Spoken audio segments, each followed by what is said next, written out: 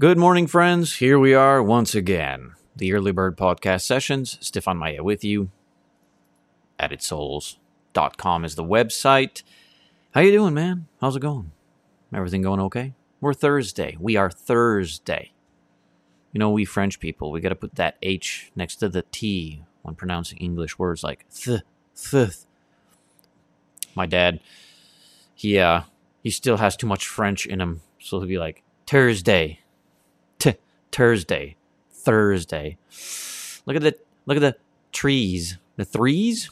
Yeah, that kind of stuff. Hope you're doing well on this AM 10 o'clock Atlantic Daylight Time over here in New Brunswick, Canada. Friends, it's good to have you. Our session, topical session on Thursdays. It's our topical sessions. That is the theme of the day. And we're going to read an article from our friends again over at apologeticspress.org. apologeticspress.org. And the title description of the brief article is, How Can a Loving God Send Souls to Hell? How can a loving God do that? It's not fair. A loving God wouldn't do that, would he? Of course not.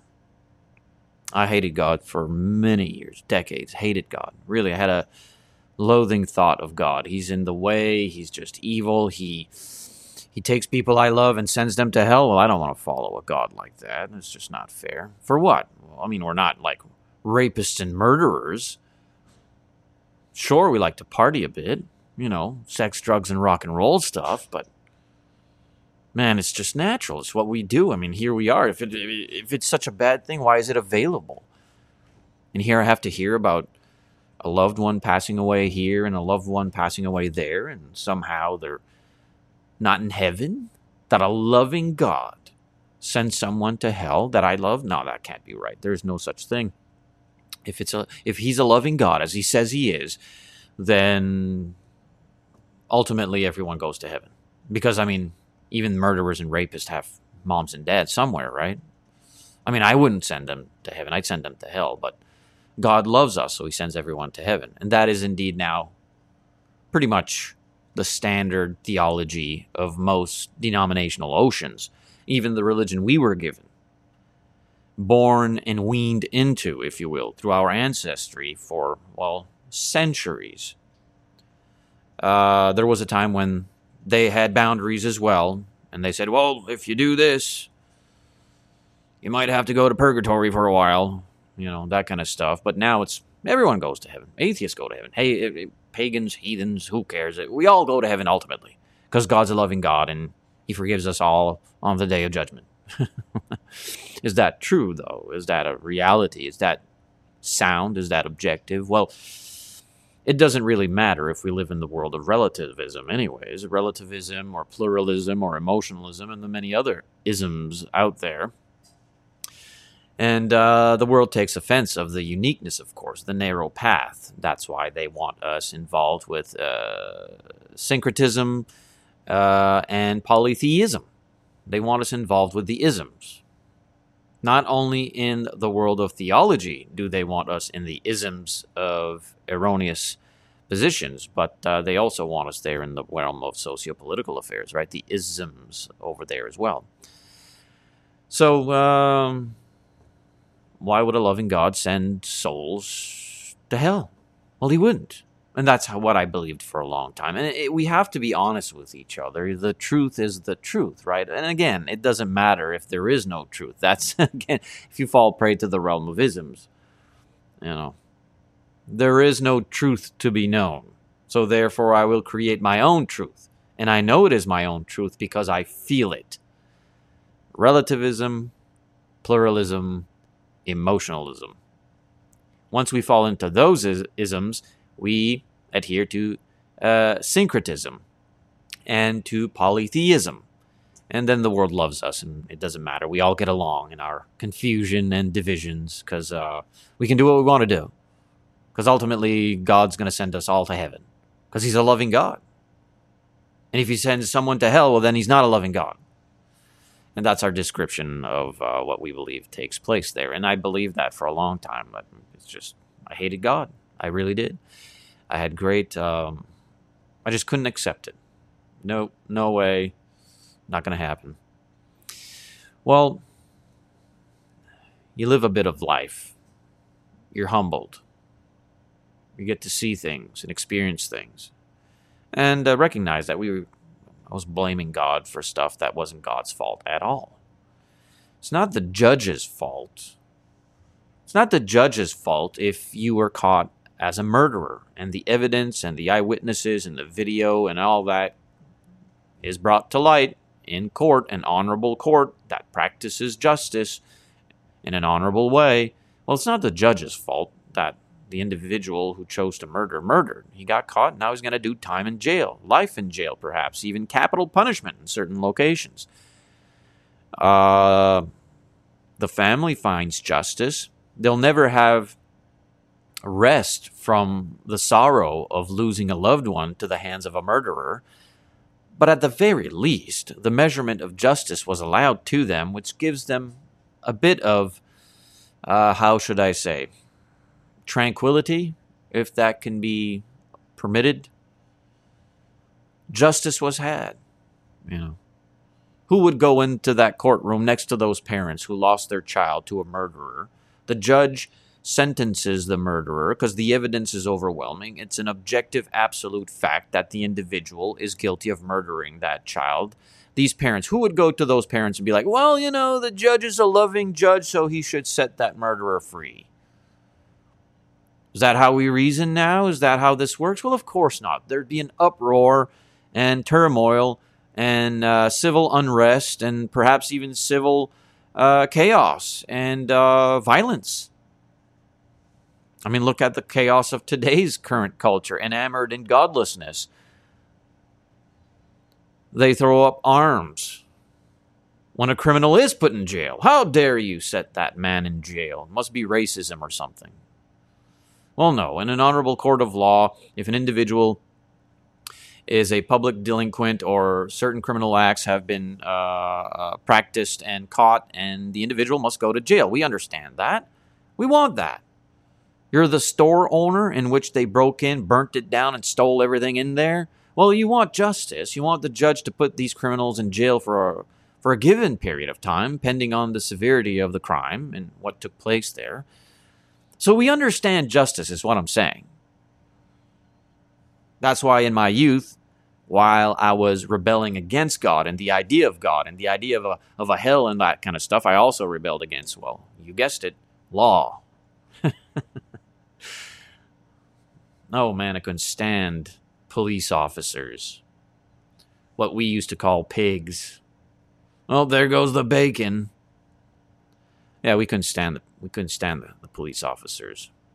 Those who could be corrupted, we paid off, of course, and you'd be surprised at the ones who can be corrupted and paid off, typically of the certain political persuasion. Well, yeah, so how do we make sense of all these things? Well, it takes a humble heart, first and foremost. We need to be willing to learn something in life and learn what is reality. You see, because reality, which is the truth, an objective, absolute standard of our existence, sets us free from the bondage of myth and lies, deception, and things that are not real, things that are lawless. I wish I would have wanted to figure these things out earlier in life. I would have saved myself a lot of scars, a lot of consequences. And I'm sure you think the same way if you are a logical, reasonable individual. So we want to read an article that's going to, of course, lead us to scriptural truth, the Bible, in regards to the question. Why would a loving God send souls to hell? Why would a loving judge send a murderer to capital punishment or the rest of his life in jail? Why would he do that? You see how this works? You're starting to connect the dots here. Okay.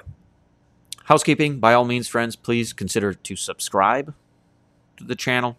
Please consider liking and sharing emojis and stuff like that, giving a comment. Share the link far and wide. helps the Added Souls studio content and the substance therein reach individuals like you and I who perhaps find value in these things, and perhaps it benefits our faith. It should. I try my best. So that we can have practical application, know how to govern our thoughts in line with the penmanship of the Holy Spirit. So that when these questions arise, why would a loving God, send anyone to hell? Send souls to hell? Why? Well, we have an answer to that. I had to ask those questions. I asked those questions, and there were no answers, so I thought, in my rebellion and pride.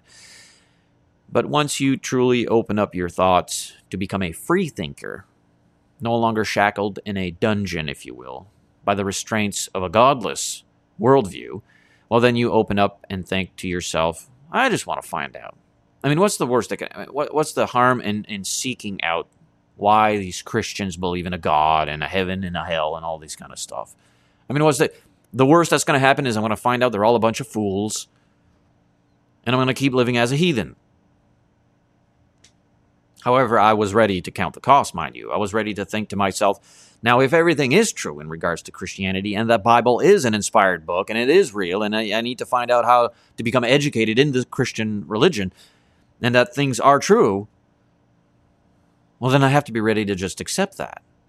Now, I can accept the truth and deny it and reject it, and many have. In the first century, it was the same thing. The truth was being provided by a man named Jesus, a man who walked among us here on earth 2,000 years ago. He provided the evidence. He had the supernatural power to confirm the authority of his word, the fulfillment of the scriptures. He did. It was there, and many religious leaders saw it with their own two eyes. So they believed him, no doubt. They just chose not to follow him. They chose to reject the truth. The devil and the demons know who Jesus is. They saw him as well, and they believe in him, no doubt. They just choose to rebel against him and be in opposition. So you can know that the truth is there. 1 + 1 makes 2. You can just tell yourself, well, I prefer it making 3. And I would, of course, honor you a lot more and respect you in your honesty if you at least said, I know that's what the truth says. I see it there. I recognize the evidence. I know that. I just choose not to follow it. Now, that's a very miserable existence, and I know that existence. I've lived in that realm as well. I know the truth, I just don't want to follow it. That's high-handed rebellion. But at the very least, it's transparent. At least you know the truth, you see it, you just choose not to follow it. I'd much rather that than, well, no, it's just not true. Well, it is. It's actually, if you put one apple next to another apple, you have 2 apples. No, that's not what I see there. Oh, well, it is. It's reality. You just choose not to adhere to it, I suppose. So all those things, right? That kind of stuff. Friends, my name is Stefan Maye. AddedSouls.com is the website, right? AddedSouls.locals.com is the location you want to go and sign up to. You can support the work there. Please consider it. Also, if you seek to send a donation, you can go through PayPal. The email address, addedsouls@gmail.com. I labor alongside the East Coast Church of Christ over here in New Brunswick, Canada. A beautiful, growing church. Get involved. Contact us. Study with us. We're on the East Coast, and we belong to Jesus. So, therefore, in a very innocent, childlike mind, East Coast Church of Christ. We're on the East Coast, and we're a church that belongs to Jesus Christ. We are well aware, that there are denominations out there, or cult-like denominations and things that hold the name of Christ, might call themselves the Church of Christ, or perhaps of Latter-day Saints, or whatever what. We're well aware of that, but we are autonomous. We do not belong to any branch or headquarters on this earth or anything like that. We are seriously autonomous. And perhaps you are disenfranchised with these religious organizations out there in the ocean of denominationalism, and maybe you want to reach out to us and study with us. We'd love to have you. We've been growing. So with that said, let's bring forth the article, shall we? There we go. How can a loving God send souls to hell? This is an article from our friends over at apologeticspress.org, and I encourage you to go check them out. They helped me a great deal when I was trying to make sense of Christianity and faith and knowing if it's defendable. Because the world thinks that true and pure Christianity, well, they don't know true and pure Christianity. That's the problem. The world has only been able to experience Christianity created in the image of men. And men create Christianity in their own image for their own selfish ambitions, drenched in hypocrisy and self-righteousness and all these kind of things. Well, if we humble ourselves to seek Christianity in the image of the Christ through the revealed, inspired word, there's quite the difference. There's a difference there. There really is. I had to find that out independently of my own accountable mind. Blessed with free will, of course. All of us are. So there's a difference there. And I encourage you again to reach out to us and study with us. You'll see. Here you can freely think. You can ask questions. We can investigate. We can reason together. The purpose, of course, to arrive to a like-minded thought in the doctrine and judgment, righteous, upright, not filled and drenched with hypocrisy. To investigate the pure image of the Christ according to the penmanship of the Holy Spirit, what has been confirmed both in inspired history and secular history. How can a loving God send souls to hell is a wonderful question. It's a necessary question. It's a question many of us have asked. Well, if you go out there with the thousands of churches who claim to be Christian churches, you're going to get all kinds of different answers because they've all been created with the ambition of their own image, what they want Christianity to look like. That's why you have people saying, well, my God wouldn't do that. Well, my Jesus would never say that. You just made yourself your own God. That's what happens there. How can a loving God send souls to hell? Article from our friends over at apologeticspress.org. The author of this article, our brother Eric Lyons. And let's get into it, shall we? The Bible's teaching, I quote, "The Bible's teaching on the reality of eternal punishment for unbelievers has perhaps, quote, made more atheist than any other teaching of Scripture. There is no God. You know why? Look at all the evil around here. There'd be no hell if there'd be a loving God. There'd be no such thing as a hell. Everyone gets to go to heaven. Look at all the evil that's taking place. Earthquakes and tsunamis and hurricanes and tornadoes and car accidents and murderers and rapists. There is no God. There'd be a God, there'd be no evil." Ever said that one? Ever thought that one? Ever believed that one? I did. We keep reading. After expressing that he did not, quote, believe one can grant either superlative, here we go again, these words I can't pronounce. I'm not as uneducated as a lot of people. I'm not educated. Okay, after expressing that he did not, quote, believe one can grant either superlative wisdom or the superlative goodness of Christ as depicted in the Gospels, popular early 20th century agnostic Bertrand Russell indicated that he was not concerned. He was not concerned about what other people said about Christ, but with Christ as he appears in the Gospels. That's interesting. Again, the Bible's teaching on the reality of eternal punishment for unbelievers has perhaps made more atheists than any other teaching of Scripture. After expressing that he did not believe one can grant either wisdom or the goodness of Christ as depicted in the Gospels, popular early 20th century agnostic Bertrand Russell indicated that he was not concerned about what other people said about Christ, but with Christ as he appears in the Gospels.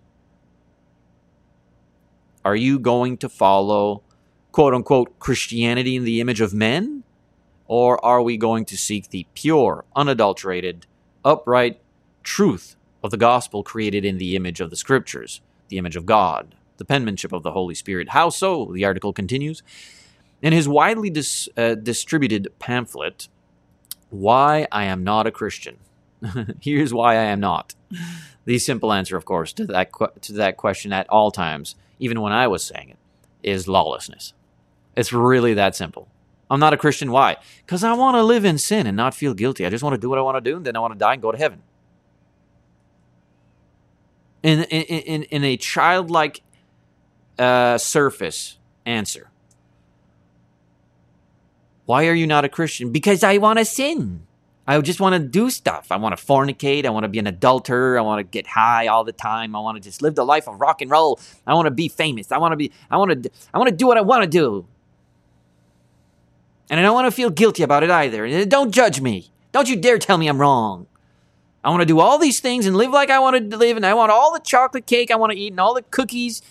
And I want to stay up late every night and watch rubbish on TV and play Nintendo games, and I want to die and go to heaven. And I want to be told I'm wrong. Of course, I'm being a bit humorous with it. If if the first time you're tuning in, I apologize. This is what happens over here. But it's that's what we do. That's what we do in a very simplistic way. Now, it's serious business. It really is. I mean, we're telling God, I don't want to be a Christian because I want to do what I want to do. I want to live in sin. I want to be lawless. I want to practice things that are destructive and chaotic, that'll destroy my life with all sorts of consequences. I want to do that because it's pleasurable. Yes, I know it's momentary. It has an expiration date very close. This life is a vapor. I know that. But it's fun and it's pleasurable. And I truly enjoy pleasing this flesh. So don't tell me I'm wrong, and I'm tired of feeling guilty over this. So therefore, we're all animals. There is no God. We are products of primordial soup. Nothing exploded into something. It's all just a matter of instinct. We're slaves to the dance of our DNA. We're all animals. There is no heaven or hell. There is no up or down. There is no good or evil. Everything is subjective, and I can do what I want to do and not feel guilty. Now leave me alone. That sound familiar? I sang that song for many years with the violin. The devil went down Georgia. So we keep reading the article. Why I am not a Christian, Russell argued. He says, there is one very serious defect in Christ's moral character. To me, that sounds so foolish now, knowing what I know. But that would have been like reasonable. That would have been like, yeah, brother, amen, you tell those crazy Christians. How man, the molded, can somehow usurp authority over the Creator, the great divine power and intelligence that has engineered all good things in order. Yeah, we have the ticket there to just show up before him and be like, hey, you know what? I have a beef with you. He quotes, I quote from what he said, there is one very serious defect in Christ's moral character. And that is that he believed in hell. How dare he? You know, Christ spoke more about hell than he did heaven. I wonder why. Do we teach our children more so in regards to the concerns of this life? Do we bring awareness to them of all the dangers more so than anything else? I think we do, right? No, don't do that, you get hurt. No, don't go there, you get hurt. I do not, he says, I do not myself feel that any person who is really profoundly humane can believe in everlasting punishment. I just cannot fathom the thought. It's ridiculous. He further says, Christ certainly, as depicted in the gospel, did believe in everlasting punishment. So therefore, I cannot believe in Christ. I refuse to believe in Christ, Jesus, because he believed in hell. And no good, loving God would send anyone to hell. Right? Because hell is forever. You mean to tell me I did this little sin over here on earth for a few years and now I got to spend eternity in hell? Well, that's not fair. That was a good one, though, isn't it? That's a good argument, isn't it? I used that one for a long time. Yeah, come on now. We're going to live on this life. We're going to make a few mistakes. We're going to do what we want to do for a little while, and then we got to die and go to an eternal torment forever over a small little period of time. Some of us only get to do this for about 10, 20 years. What are you kidding me? I'm going to do 20 years of living like I want to live, fornicate, adultery, whatever what, you name it. Now I got to die and go to eternal hell, forever? No, that's not right. I don't believe in God. There is no God. You ever try that one out? I did. We keep reading the article. Over our friends over at apologeticspress.org. Consider subscribing to the channel. Come on, what are you going to do? All you need to do is just subscribe. Subscribe to the channel. You get to have this kind of content. Subscribe to the channel. Give a thumbs up. Like, share. Give a comment. All that kind of good stuff. Really. Because there may be other people out there that this is reaching. The article says, from our friends over at apologeticspress.org, many Christians foolishly and hypocritically avoid the Bible's teaching on hell. It's just so negative. I don't want to hear about hell. I want to go to church and hear about all the wonderful rainbows and flowers and gummy bears. I want to go to heaven. We want to talk about heaven. I don't want to be challenged. I don't want to be meant to feel guilty. I don't want to be judged. Certainly don't want to be judged. I mean, Jesus said he didn't come here to condemn anyone. I don't want to hear about hell. It's scary to me. I want to talk about it. Ever hear that one? I never said those things, but I've certainly had family members say those things. Shush. Don't talk to me about that hell stuff. It scares me. I don't want to talk about it. Wait till you go. Yeah, wait till you wake up there. Then it'll be really scary and you can't avoid it. But it's not true, is it? There's no hell. There's no such thing as hell. So we don't need to worry about that. Jesus was wrong, and we're right. So the article continues, but refer regularly to Scripture's allusion to heaven. Yeah.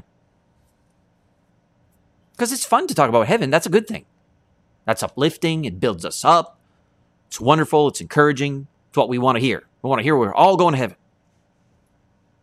That makes it easier for us to live in lawlessness and ignorance without feeling guilty. And then we can all die and go to heaven. But don't you dare bring up this whole hell thing. Don't you dare bring up this whole hell thing. Fire and brimstone.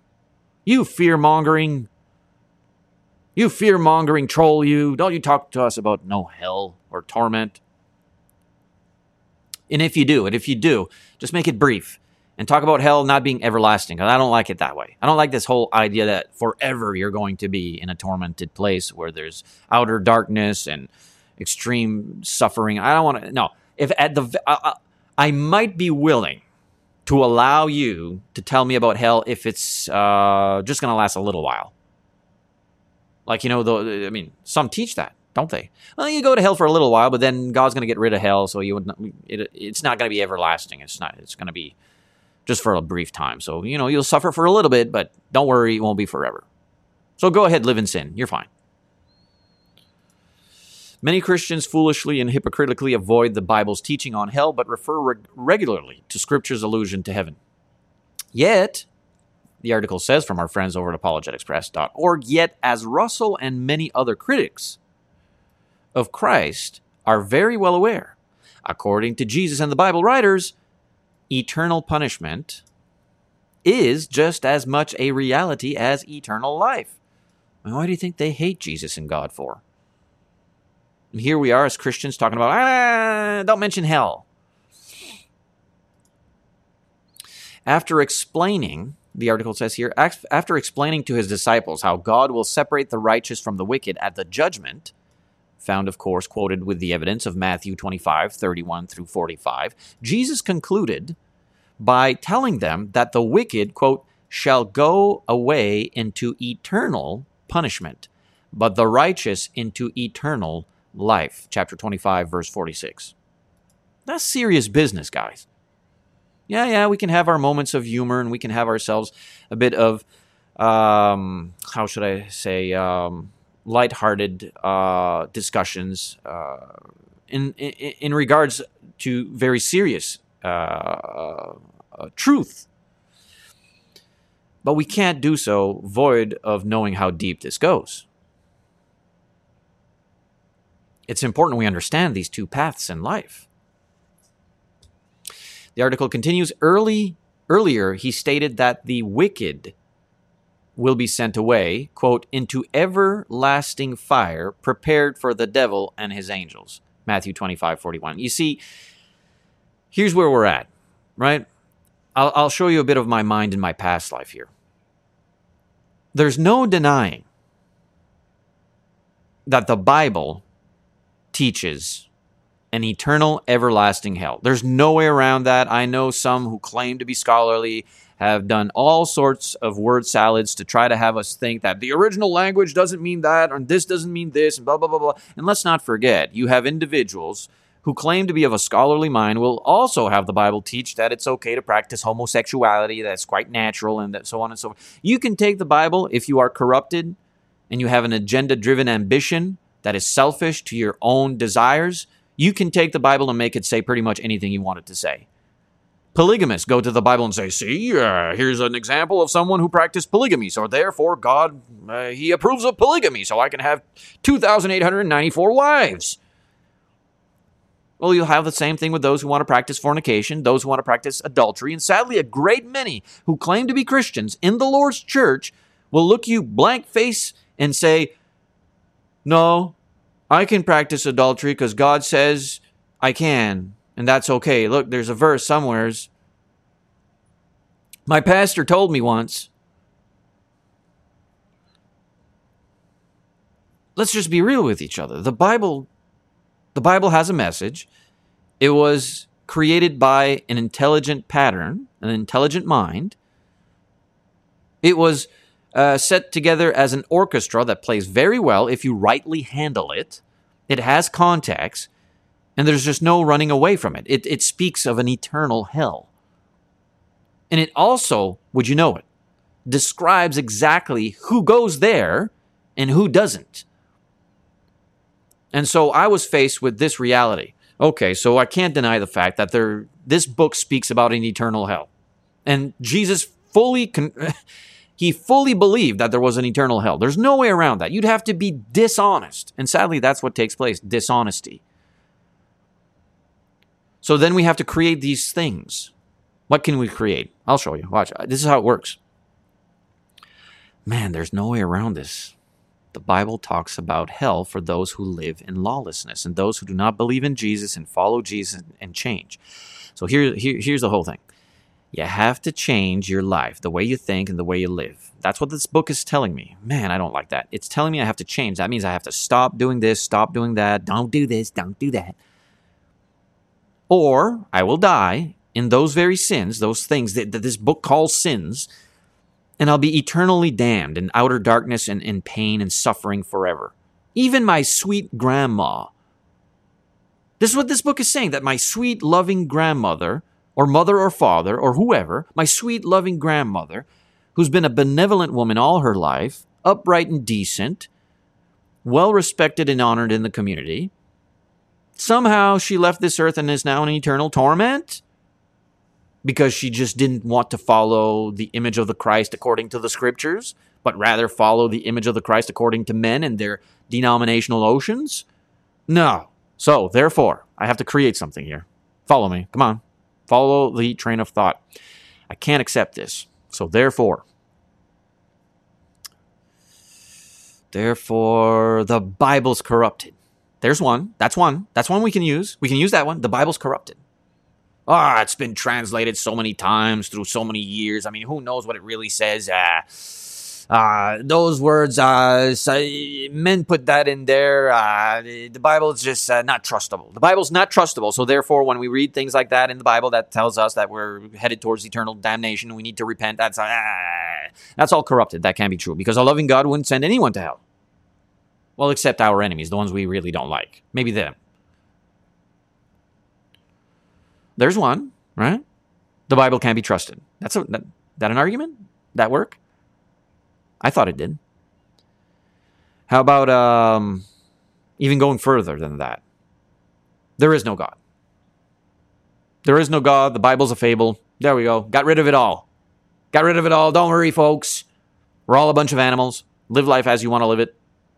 We go to the dirt, and that's all there is to it. That's all, folks. How about that one?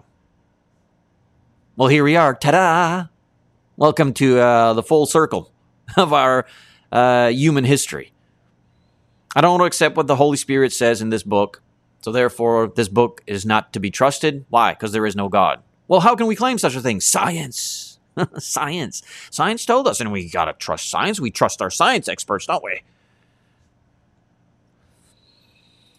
So this is the mind, of course, of individuals who have lived in rebellion and who still today live in rebellion. Well, I wanted to break from that. Well, not necessarily break from it. I just wanted to know if there is any credibility to the Bible.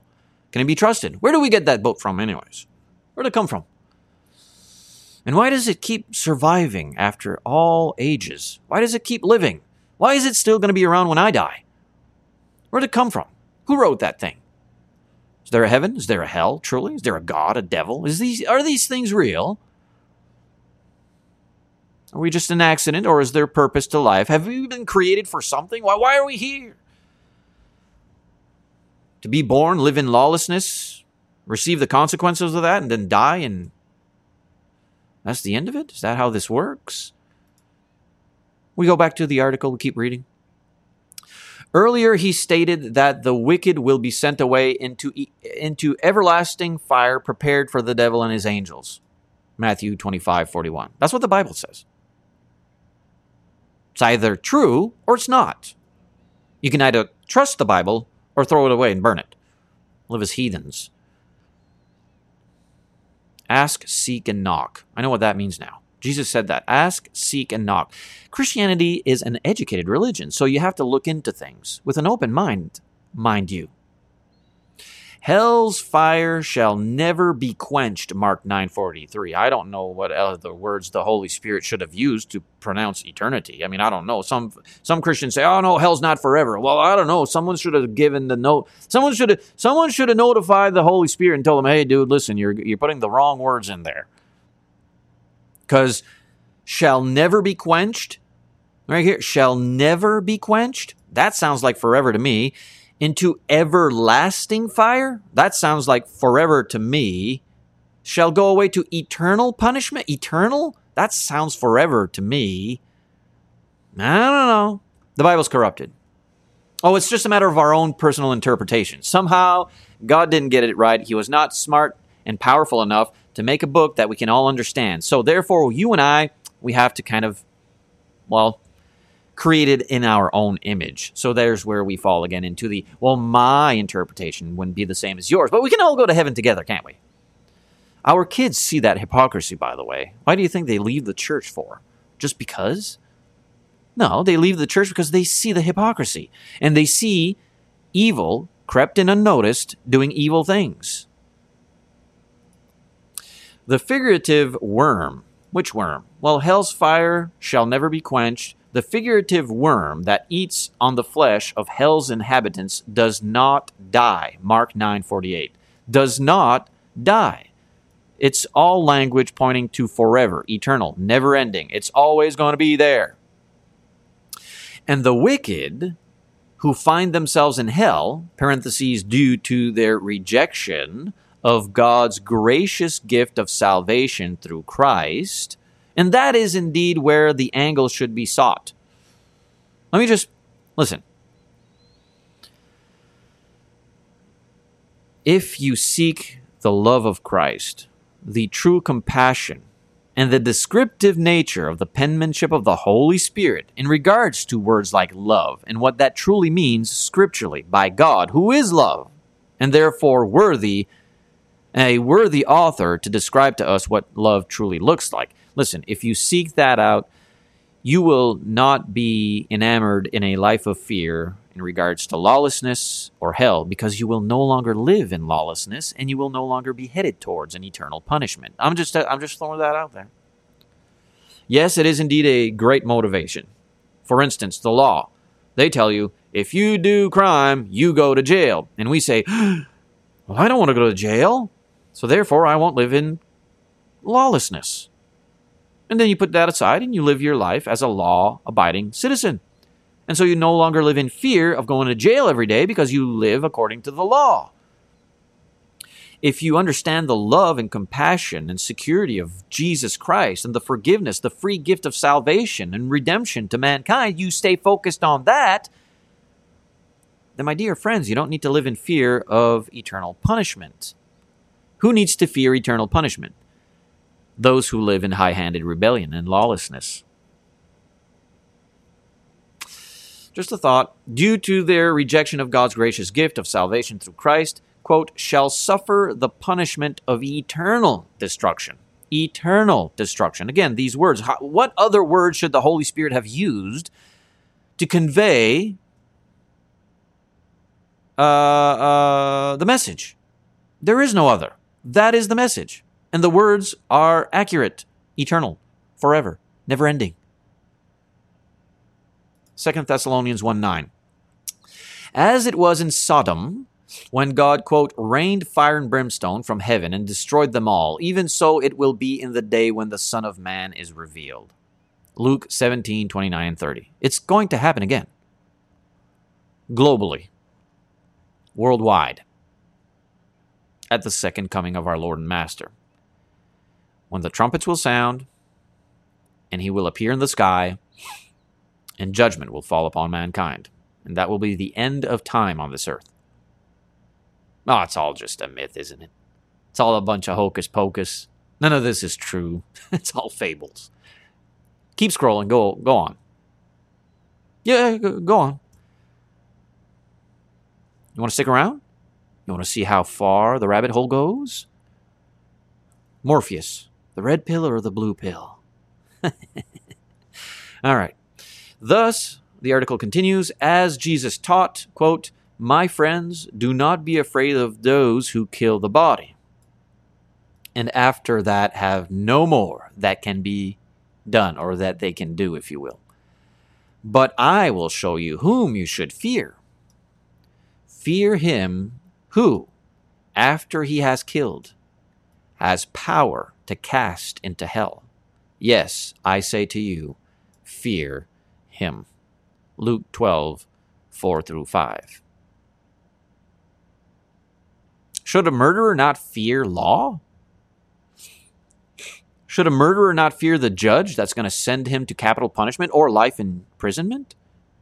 Well, I'm not a murderer. Why are you trying to call me a murderer? No, I'm not using you. No, listen. I'm not a murderer either. It's the principle. It's the illustration to the principle. Why is it that we want to live 1 hour of goodness in our life and expect eternity in heaven? Yet we do not allocate that same logic. We lose reasoning when eternal punishment is in the equation. Well, I've only lived 1 hour or 1 day or 1 week or 10 years or 20 or 30 or 40 years of lawlessness. Why would I spend eternity in hell? That's not fair. But yet you expect the same from God in regards to heaven. You lived 1 year as a decent human being, 1 day, 1 week, but you want eternity in heaven, though. Don't work that way. Justice wouldn't be fair. For justice to be operational, allowing us peace in life, it has to be fair. And at times, our own heart deceives us in thinking what's fair and what's not. We need to go to God. Burton Russell, the article continues over at our friends at apologeticspress.org, accused Jesus. He accused Jesus' preaching to be full of, quote, vindictive fury against those people who would not listen to Jesus' teaching or preaching. Quote, you do not, he contrasted, find that attitude in Socrates.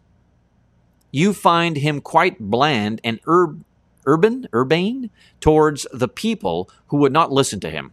And it is, to my mind, far more worthy of a sage to take that line than to take the line of indignation. And he added, here within the quote, he added, I really don't think that a person with a proper degree of kindliness in his nature would have put fears and terrors of that sort into the world. I must say that I think all this doctrine, that hellfire is a punishment for sin, is a doctrine of cruelty.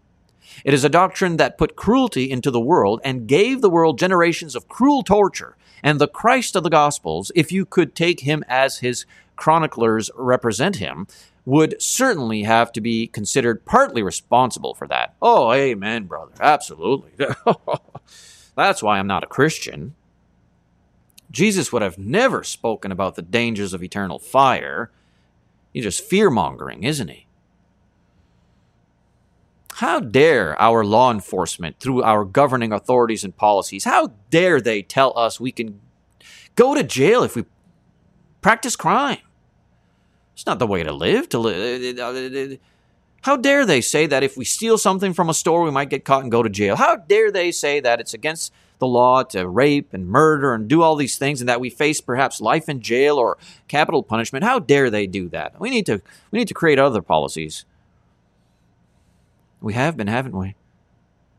We've been legalizing crime. And our politicians who are corrupt to the brim saying, see, crime's gone down. Well, of course it's gone down. You've legalized it. So there you have it, friends. The article continues, how can people believe and accept the message of the chroniclers of Christ? In other words, the gospel writers, when such accounts are full of hellfire and brimstone preaching? I mean, it's a logical argument, isn't it? Let's throw the Bible in the garbage. Burn it. Heathenism, here we come again. I had fun. Had fun as a pagan and a heathen. Let's go back to that. The carnal mind. The depravity of perversion. Wasn't it fun? We can go back now. Because, I mean, this man's obviously... his argument is logical, isn't it? It's reasonable. I'm with Russell. Well, of course not. It's just not the truth. It's a warped mind. And I know I used to have that mind. It's interesting that the scriptures, the Holy Spirit would speak about a renewal of the mind. It needs to be renewed, transformed, thinking differently. The truth shall set you free. The article continues, consider 4 reasons why Jesus and the Bible's teachings on hell logically should not make anyone an atheist. First, Burton Russell stated that he did not feel that any humane person can believe in eternal punishment. And since Christ did, then he had a defect in his moral character. It's interesting to me. How could we even have a platform for that argument? Really? We live in the realm of subjectivity. There is no up or down, right or wrong, God or devil, heaven or hell. There is no moral standard. There is no law. But yet I find Jesus wrong for being morally bankrupt? How can I even take that position? I have no law to stand on. I had to come to that moment of epiphany, like, oh, wait a minute. I have no, like, when police officers pull you over, what do they say? Stop in the name of the law. Well, Burton Russell here is telling Jesus, you're morally bankrupt in the name of, because I feel you are. Imagine that scenario in a court case. Your Honor, this man is guilty of murder because I feel he is. Therefore, he has to be. And the judge would be, is that an absolute truth? There is no such thing as an absolute truth. I may be wrong. Who knows? But I really feel like he's guilty because I personally just don't like the guy and I want him to be found guilty. That's what's going on here. There's no foundation. He can't say he's guilty in the name of the law through the evidence provided. That's why he needs to go to jail. You see, but Jesus did that, and we don't like him for it. Yet, truth, objectivity, the article continues, and logical argumentation are not based upon people's feelings. And man, oh man, ain't that a blessing? Think about it. Atheists cannot logically condemn the Bible's teaching about hell as objectively inhumane and immoral. They have no law to go to.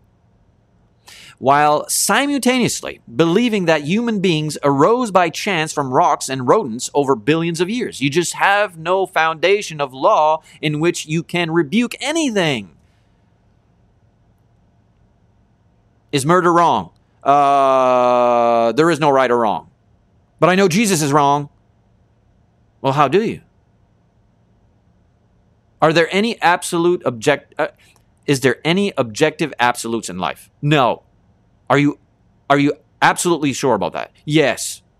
You've just been canceled. Here's your sign. Go away. If an eternal supernatural creator does not exist, then objective goodness and wickedness, justice and cruelty cannot logically exist. It's just, I had to come to terms with this. Are you a free thinker? Then think freely. Actual good and evil, fairness and unfairness can only exist if there is some real objective point of reference. Quote, some objective standard, which is other than the particular moral code and which has an obligatory character which can be recognized.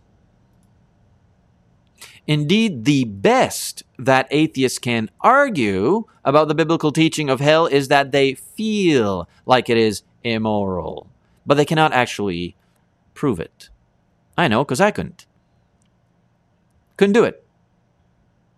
I just couldn't do it. Second, the article continues over with our friends over here at apologeticspress.org. Before going there, please consider subscribing, giving a thumbs up, engage the content, give a comment, share the link far and wide, and please consider supporting. We continue the work through God's good grace and your willingness to partake, your willingness to support. Sign up to addedsouls.locals.com. You can support there monthly. Or send a donation through PayPal, addedsouls@gmail.com. I speak to those of you out there who are believers and recognize the value that this information needs to reach far and wide. Because perhaps there are others out there, like you and I, and like you and I used to be, who perhaps will find value and benefit to their lives with these sessions. Second, back to the article here. Second, atheists and agnostics also fail in their assessment of hell because they fail to grasp what the Bible teaches about the reality, offensiveness, and severity of sin. This failure should come as no surprise because a person cannot have a proper view of sin without having a proper view of God and the Bible, and that indeed is the triangle. And if you lose or breach one of those walls, it's not going to make sense to you.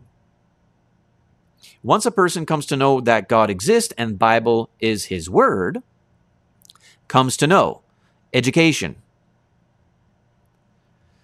he then learns that there are no white lies, innocent alternative lifestyles, or mere affairs. There is only truth or lies. There is only God's infinite right way versus all of the prideful ways of man. And man is certainly prideful. I mean, we paint the sidewalks with our pride. We parade it year long.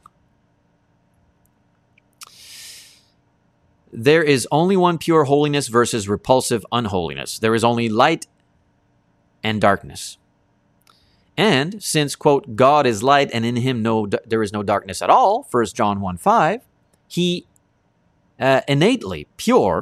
his innately pure and holy nature will not allow him to tolerate lawlessness.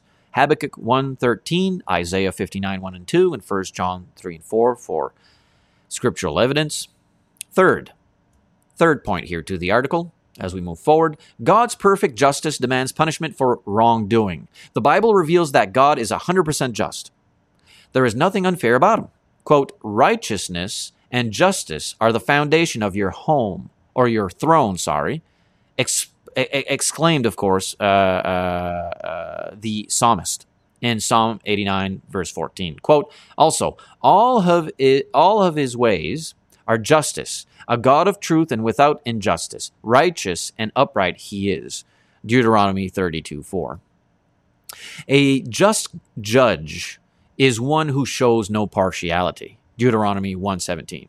And God, quote, shows no partiality, nor takes a bribe. Deuteronomy 10:17. A corrupt judge allows the guilty to go unpunished.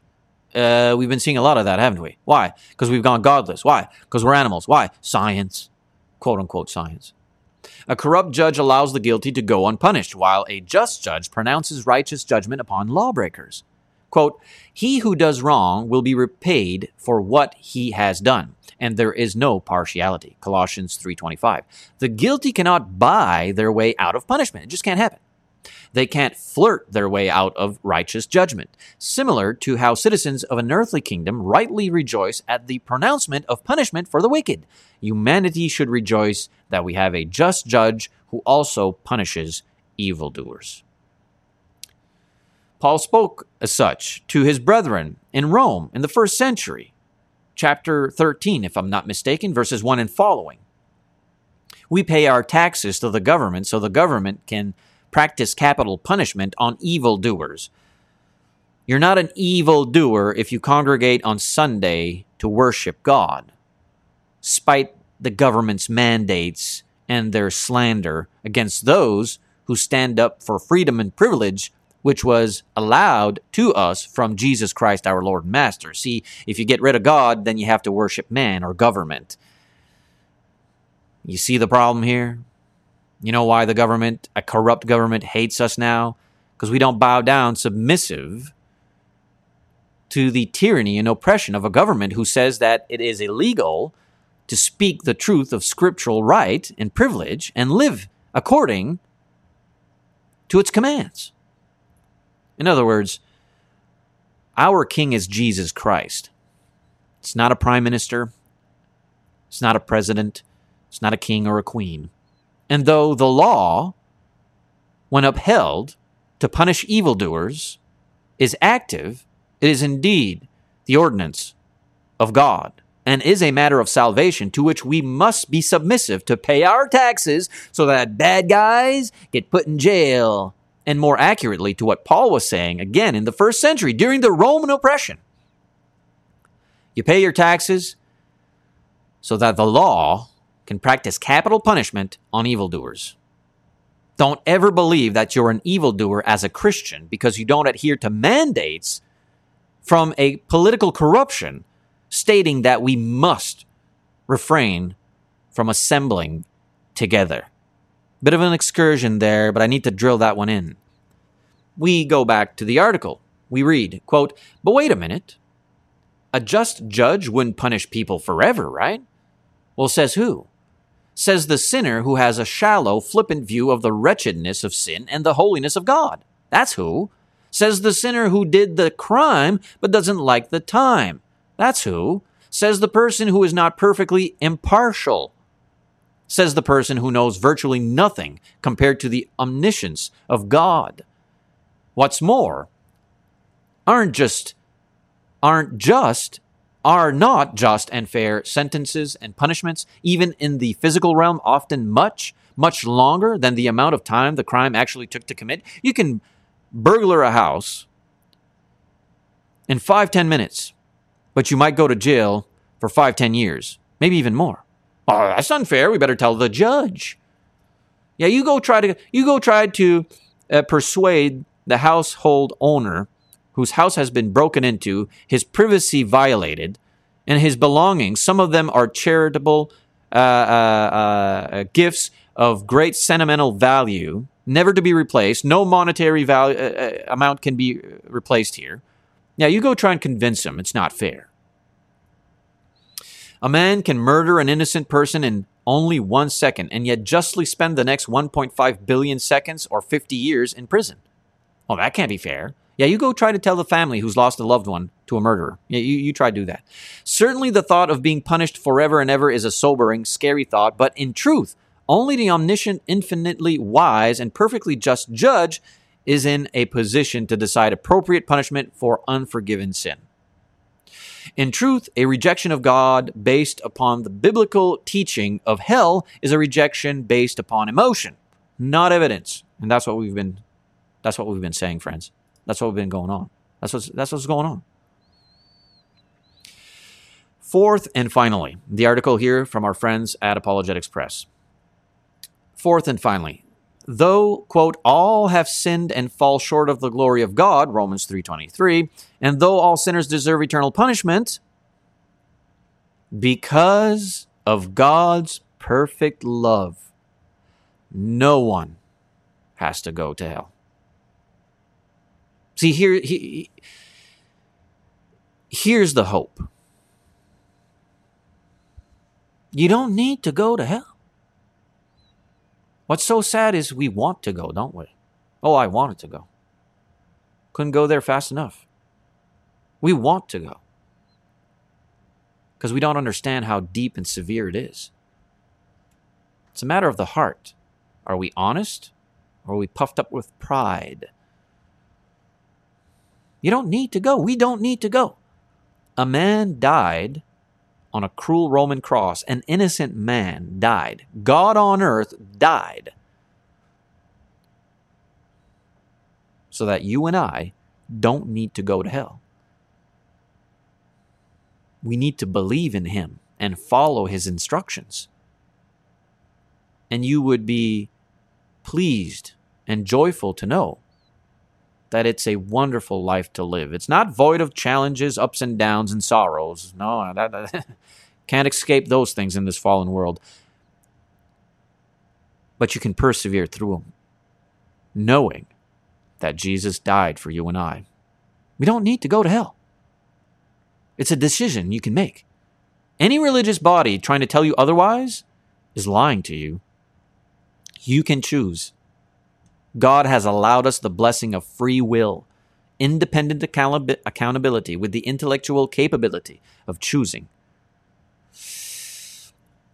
Because of God's perfect love, no one has to go to hell. God has given us an all-powerful spiritual lifeline, Romans 1:16. Indeed, quote, the wages of sin is death.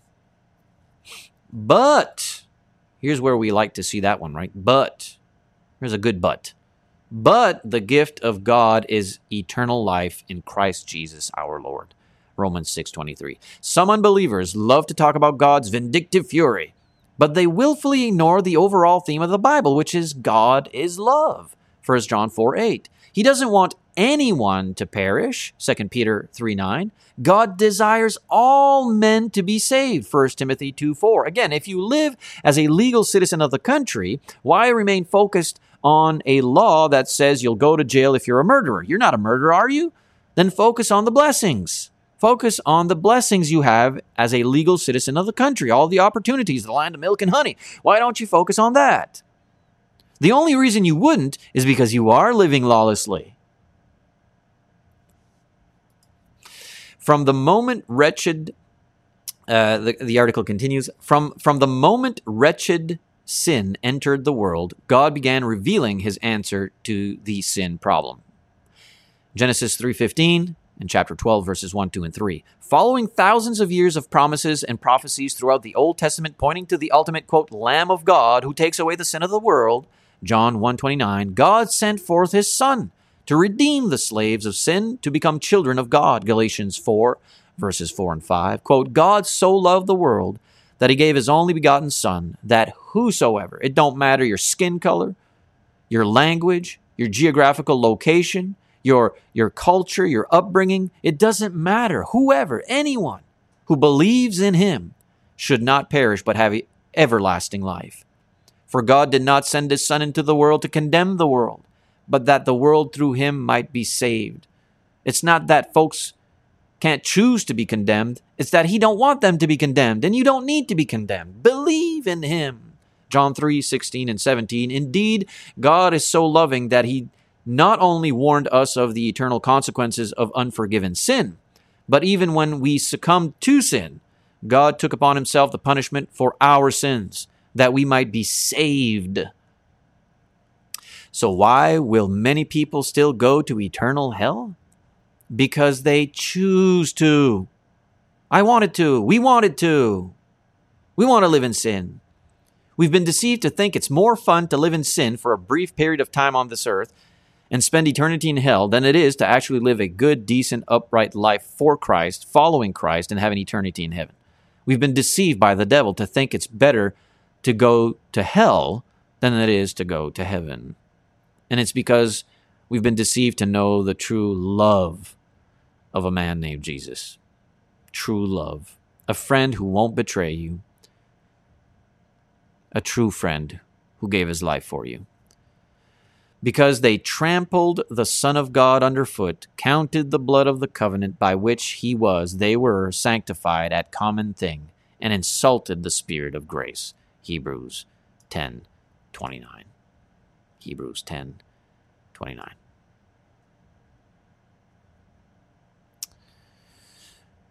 Why would a loving God, or how can a loving God send souls to hell? Because he loves us so much, he allows us to choose. You want to go? Have at it. Today you can just walk outside and murder someone. You have the choice to do that. You can think it, right? That intrusive thought.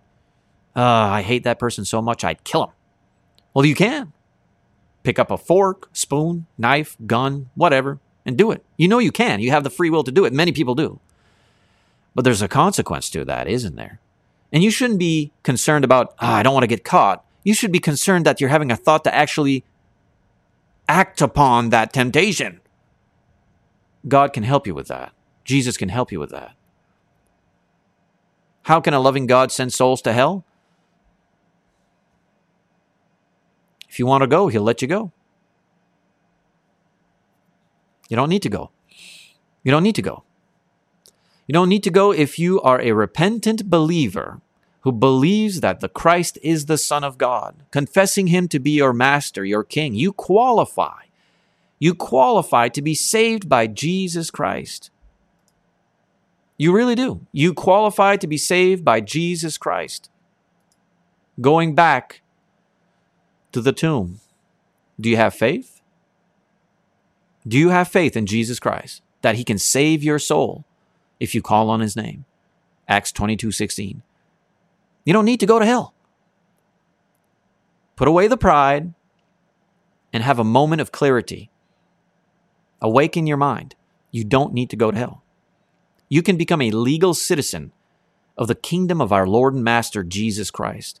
If you believe in him and are willing to repent of your sins, confessing him as your Lord and Master, you qualify. You can be saved by him.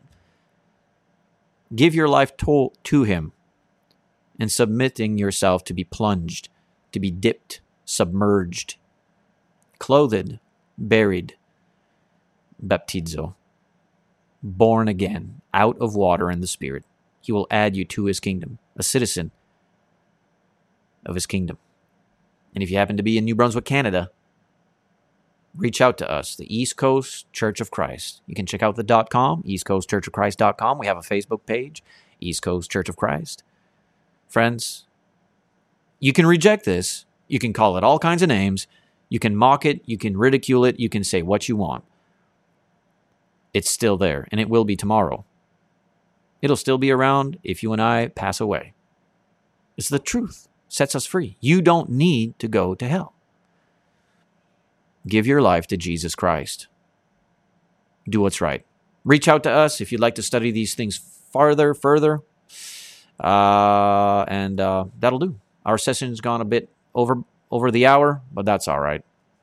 That's all right. We've been talking about some important stuff. Again, that article was from our friends over at apologetexpress.org. If you want to check out their content, their material, by all means do so. apologetexpress.org.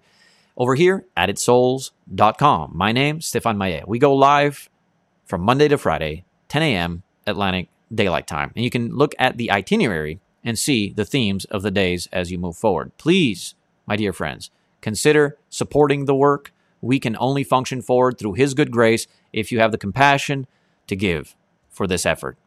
You can sign up to addedsouls.locals.com. You can sign up, and no amount is too low or no amount is too high. You can support there monthly. You can give donation through PayPal. The address, addedsouls@gmail.com. Stay focused and stay positive. My dear friends, we shall certainly see each other again shortly, Lord willing. Peace out.